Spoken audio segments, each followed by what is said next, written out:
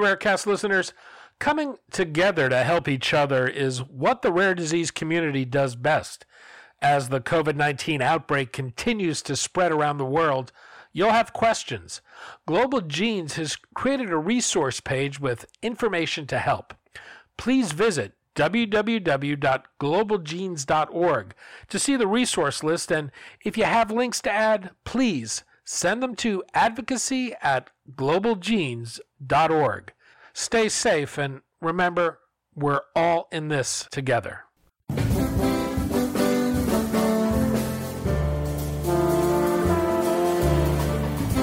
I'm Daniel Levine, and this is Rarecast.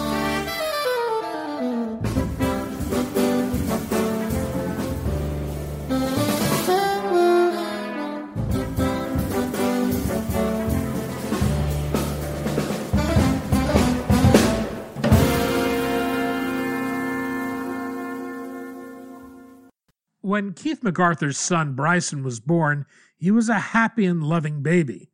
Soon, though, Bryson began missing developmental milestones, and doctors determined he had a neurological disorder. After nearly a decade, Bryson was diagnosed with a variant in his GRIN1 gene. Keith MacArthur, who today is CEO and head of science for the Cure GRIN Foundation, tells Bryson's story in an 8-part podcast series produced with the CBC called Unlocking Bryson's Brain. We spoke to MacArthur about Bryson, the efforts of the Cure GRIN Foundation to find a cure for the condition, and what he hopes to accomplish with the podcast series. Keith, thanks for joining us. It's great to be here. We're going to talk about your son Bryson, GRIN disorders, and Unlocking Bryson's Brain, the podcast series you're doing with the CBC. The first 2 episodes of 8 are now available, and they've been released, and they're being released each week. Let's start with Bryson, though. Tell me about your son Bryson as a person. How old is he? What's he like? Yeah, so Bryson is 13 years old, and a couple of months after he was born, we started to notice that he wasn't developing typically. And, the first clue was that we went in to get baby pictures done, and the photographer tried to do that kind of classic photo where they get the babies to prop up their heads on their little fists. And it wouldn't work for Bryson. His head kept falling over. And so that was kind of the first clue for us that Bryson wasn't developing typically. And over the next few months, doctors confirmed that, yes, there was something different about Bryson. And over time, he missed more and more milestones, both physically and developmentally. But it wasn't until almost after a decade that we finally got a diagnosis for GRIN disorder. And what that means for Bryson is that he is nonverbal. He, can't talk. He needs a wheelchair to get around, and us, to pilot him, to push him in that wheelchair. He has these kind of violent seizure-like episodes where he will often hurt himself or those around him. But other than that, other than those violent episodes, he's mostly a happy little guy, very social, loves being around other people, and just great to have him and his positive energy as part of our family. Why did it take so long to get a diagnosis? Well, doctors did all kinds of testing.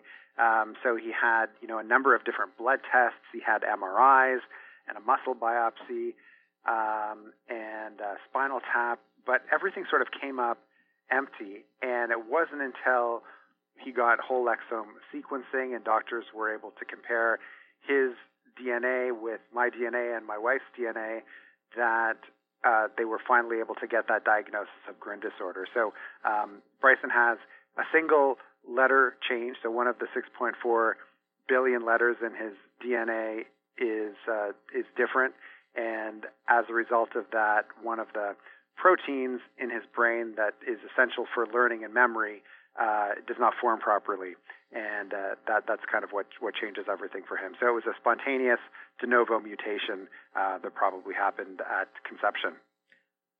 After 10 years of living with a medical mystery, what was it like to get a diagnosis? I don't think we realized until we got it how big a change it would make in our lives. So, after 10 years, we'd sort of gotten to the point where we weren't even sure we would ever get a diagnosis. We figured it was probably something genetic, but getting that the biggest change that it made in our lives was that it allowed us to find a community. So on the drive home from our appointment with the geneticist, we were Googling GRIN to learn about the disorder, to learn about this gene, but we were also trying to find other people who had the same disease. And at the time, we could only find 7 other people in the world who had a mutation in their GRIN1 gene, and they were already in a Facebook group together, so we joined that group, and now we're connected with hundreds of other people around the world who have mutations in their GRIN genes. And having that community has made a huge difference to us. The other big change for my wife in particular was that until we got this diagnosis, she kind of was blaming herself. There's all this pressure on moms to be perfect in their pregnancy, and it's everything obviously from not smoking or doing drugs or drinking during pregnancy, but even things like you're not supposed to eat sushi or luncheon meats, or some women are scared of using certain makeups or hair dyes, and it puts a lot of pressure on moms. And Laura tried to do everything right, but there was still always this feeling of guilt that maybe Bryson's genetic illness had something to do with something she had done or hadn't done. And getting that diagnosis and learning that this was a random, spontaneous mutation allowed her to move on and let go of a lot of that guilt. GRIN is actually a cluster of disorders. What are GRIN disorders, and what were you told about them when you got your diagnosis? Well, when we got the diagnosis, the main question that we had and our greatest fear was whether this was degenerative, whether this was a disease that could potentially shorten Bryson's life. And so that was the one thing the doctors could tell us, that it didn't appear to be degenerative. So that was great. Beyond that, they didn't know a lot. As I said, there weren't a lot of kids that had been diagnosed with this. But over time, what we've learned is that there are 7 different GRIN genes that come together to form the NMDA receptor, which is an important part of brain neurons and helps form connections between neurons, which is an essential part of learning and memory.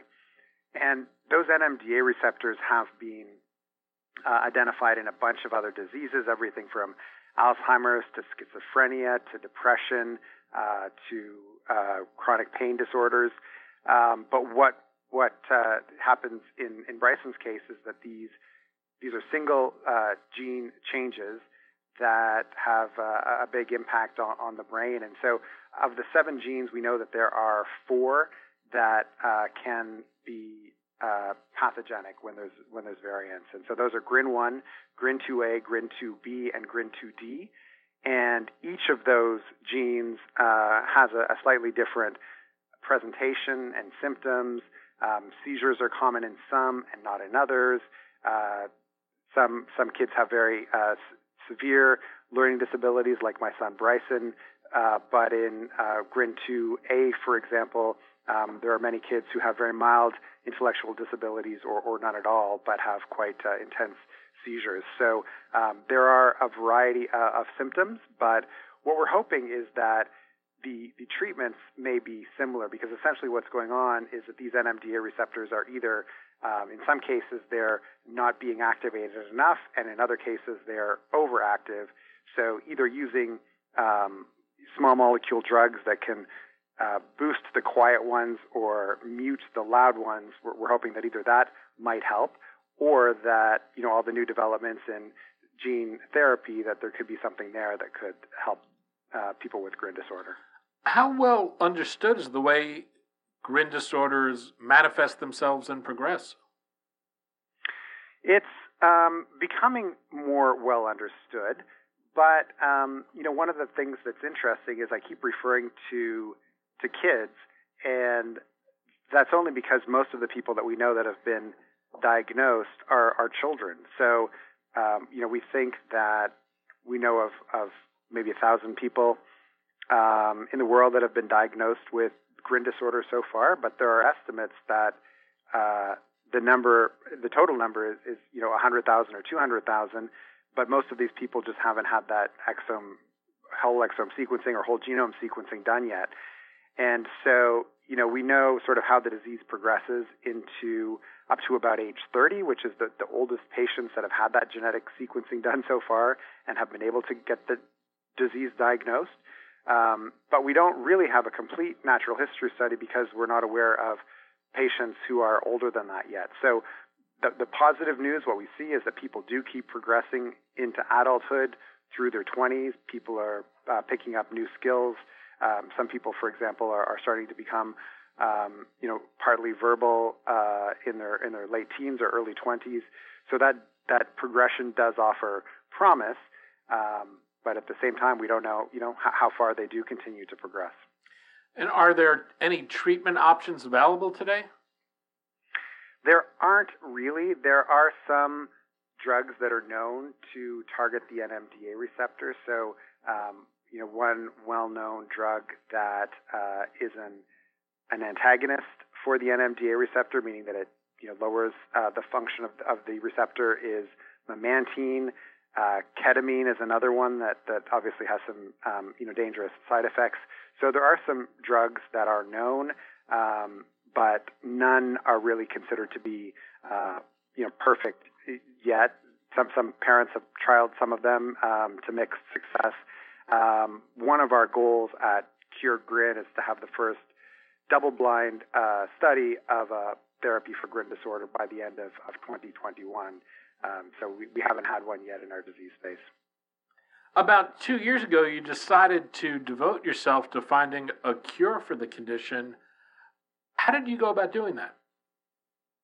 Well, I'll tell you first the reason why, and that's that, I talked about the community that had come together, and so we've been having get-togethers initially for Grin 1 patients in particular, and then once we realized that it was a broader set of disorders for all of the different Grins together. But we had one a couple of years ago here in Toronto where families from across North America came in, and we invited researchers from the Hospital for Sick Children and the University of Toronto, experts in Grin and NMDA receptors, to come and speak to this group.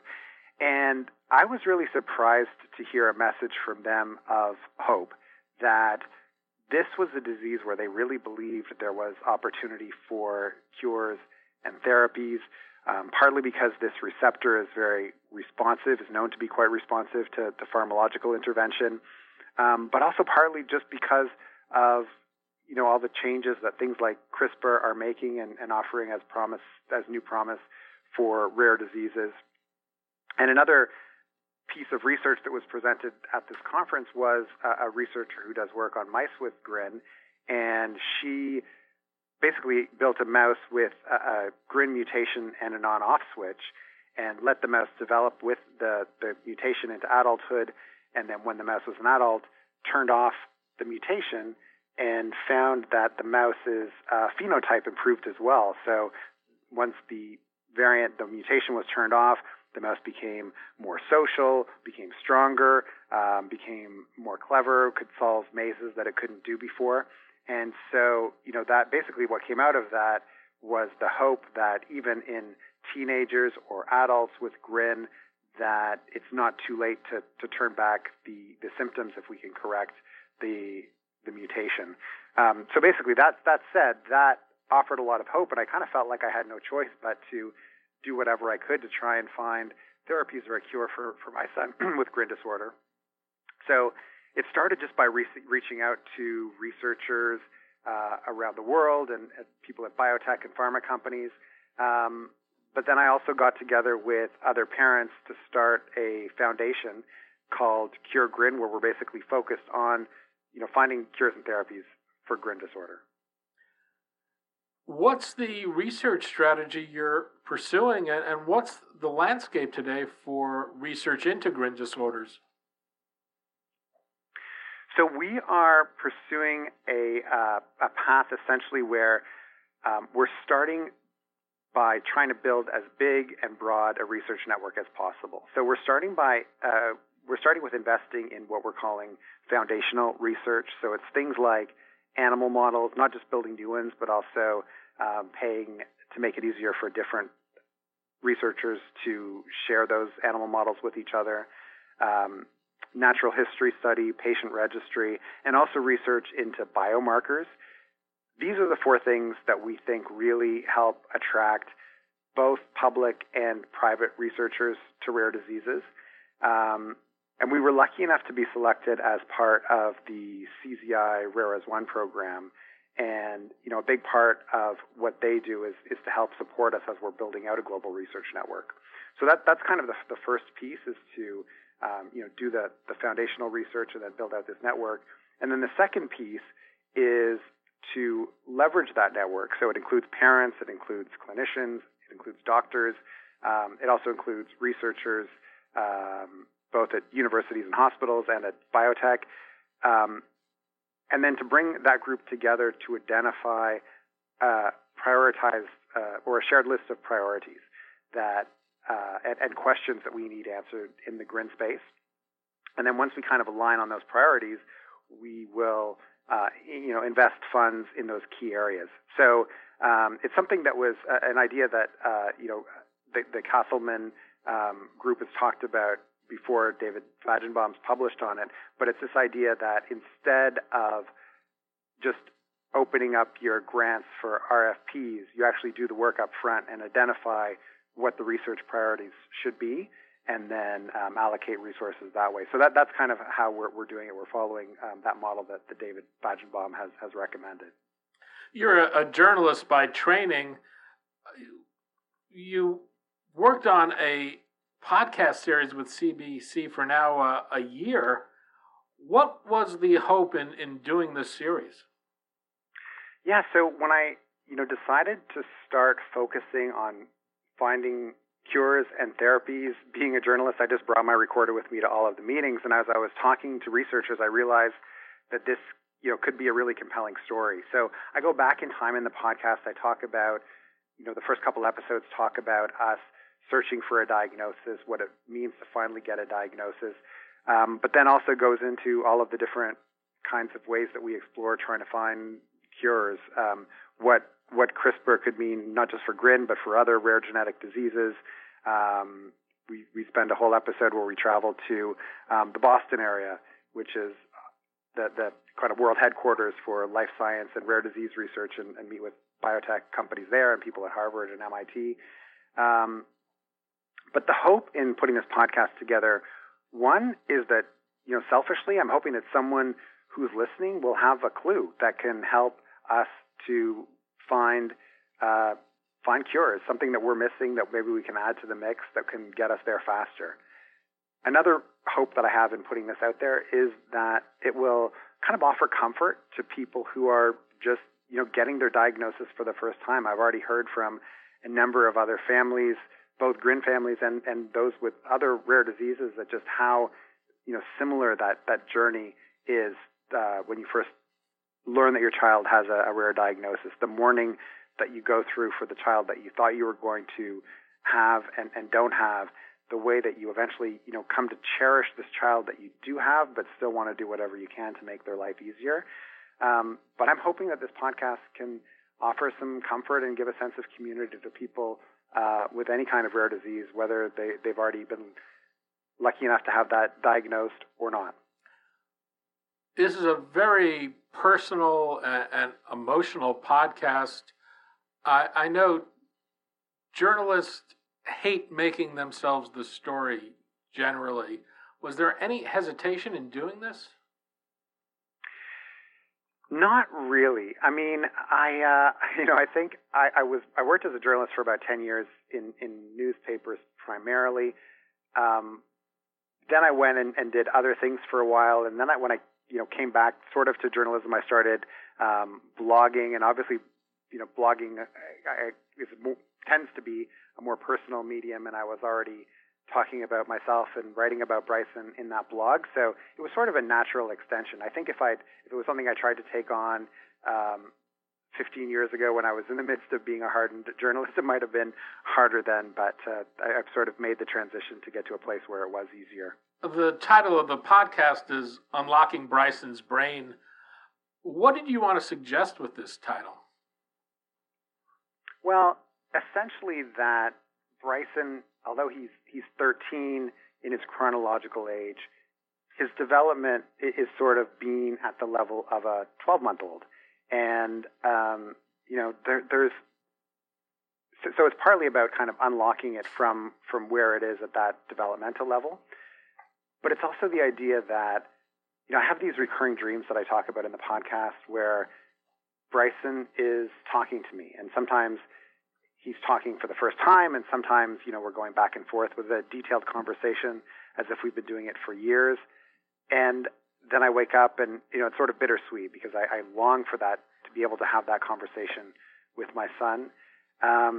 So I think with unlocking, what I'm trying to get at is that I know that there's a lot going on in his mind, and I would love for him to be able to share that with me and with others, for him to be able to make his own decisions and tell his own story. And in an ideal scenario, in an ideal outcome, for him to be able to live independently. It's interesting to me that earlier in this discussion when we were talking, you expressed almost surprise at the hope you found in the community you connected to around grin disorders. One of the things I think is striking about listening to the podcast is how it resonates with hope. What gives you hope? I think what really gives me hope is the fact that we are at this period of time where life science and medical research offers so much promise that it really feels like a bunch of rare diseases that we thought of as incurable could be cured in the next decade or two. And that's partly because of CRISPR and partly because of other genetic therapies. The hope is real. Like it really feels like, we're not tilting at windmills when we talk about trying to find cures for rare diseases, that we are at a period where it really is possible. The podcast is Unlocking Bryson's Brain. You can find it by going to hyperurl.co/Bryson. We'll put a link in the text of the description of this episode. Keith MacArthur, CEO and Head of Science for the Cure Grin Foundation. Keith, thanks so much for your time today. Thank you, Daniel.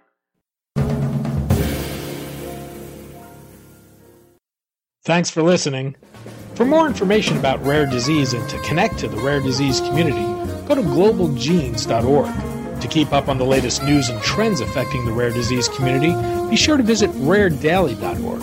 You can subscribe to the Rarecast RSS feed through raredaily.org or through SoundCloud, iTunes, Stitcher, or your preferred podcast manager. The Rarecast is produced for Global Genes by the Levine Media Group. You can also find our podcast, The Bio Report, on these popular podcast sites. Our theme music is composed by Jonah Levine and performed by the Jonah Levine Collective. We'd love to hear from you. Drop us a note at danny@levinemediagroup.com.